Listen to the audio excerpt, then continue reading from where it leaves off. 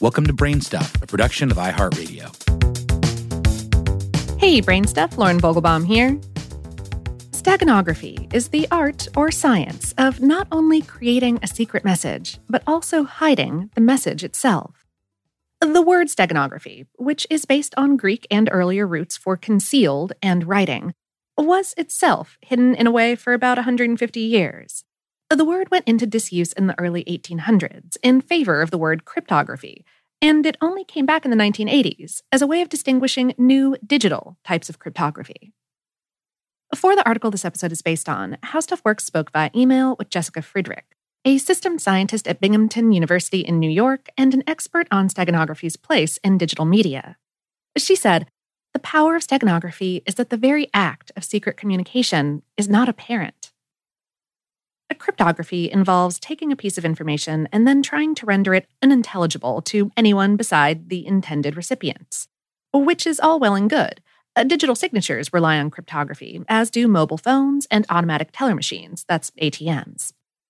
Yet, as computer scientist Simon R. Wiseman noted in a 2017 paper, this sort of communication, quote, can be seen, and it is obvious that some message is being passed, even though the message cannot be read. With steganography, though, it's a whole new ballgame, and it can work in a bunch of different ways. One is called cover modification, in which Friedrich explained, quote, an existing image is modified to convey a desired message. For example, with the right know-how, you could embed Shakespeare quotes inside an ordinary-looking digital photo of a cat. One method of doing so would involve modifying some of the pixels in a way that's far too subtle for the naked eye to detect. A Google Chrome browser extension unveiled in 2013 called Secret Book capitalized on this concept. It allowed Facebook users to make incredibly slight alterations to JPEG images hosted on the social media platform. Through that process, participants could hide messages of 140 characters or fewer right inside the pictures, unbeknownst to just about anyone who didn't have the password needed to reveal them.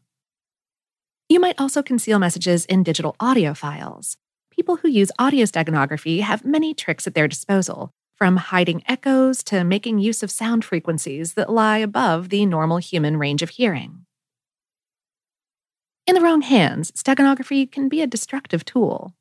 Cyber attackers have been known to spread harmful malware by using steganographic techniques. Think digital Trojan horses. Government agencies and private companies also need to be on guard against hackers who infiltrate their websites and then leave dangerous data behind inside steganographic files. A stegan analysis is the practice of trying to detect and expose steganography. Sometimes, suspicious-looking files are inspected by algorithms designed especially for this purpose. Friedrich said, modern steganography uses powerful source coding to minimize the impact of the embedding changes. Modern steganalysis is usually based on machine learning. For those keeping score at home, machine learning is what happens when computers and algorithms are given huge sets of data to learn from, and then make predictions accordingly. It's an exciting field in the world of artificial intelligence. And steganography has trickled into our popular culture. In 2013, the Pew Research Center reported that, quote, 58% of American teen social media users say they share inside jokes or cloak their messages in some way. As a way of creating a different sort of privacy, many teen social media users will obscure some of their updates and posts, sharing coded messages that only certain friends will understand. Scholars have called this social steganography.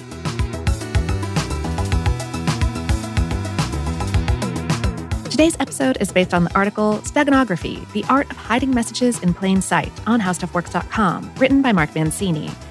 Brain Stuff is a production of iHeartRadio in partnership with HowStuffWorks.com and is produced by Tyler Klang. For more podcasts from iHeartRadio, visit the iHeartRadio app, Apple Podcasts, or wherever you listen to your favorite shows.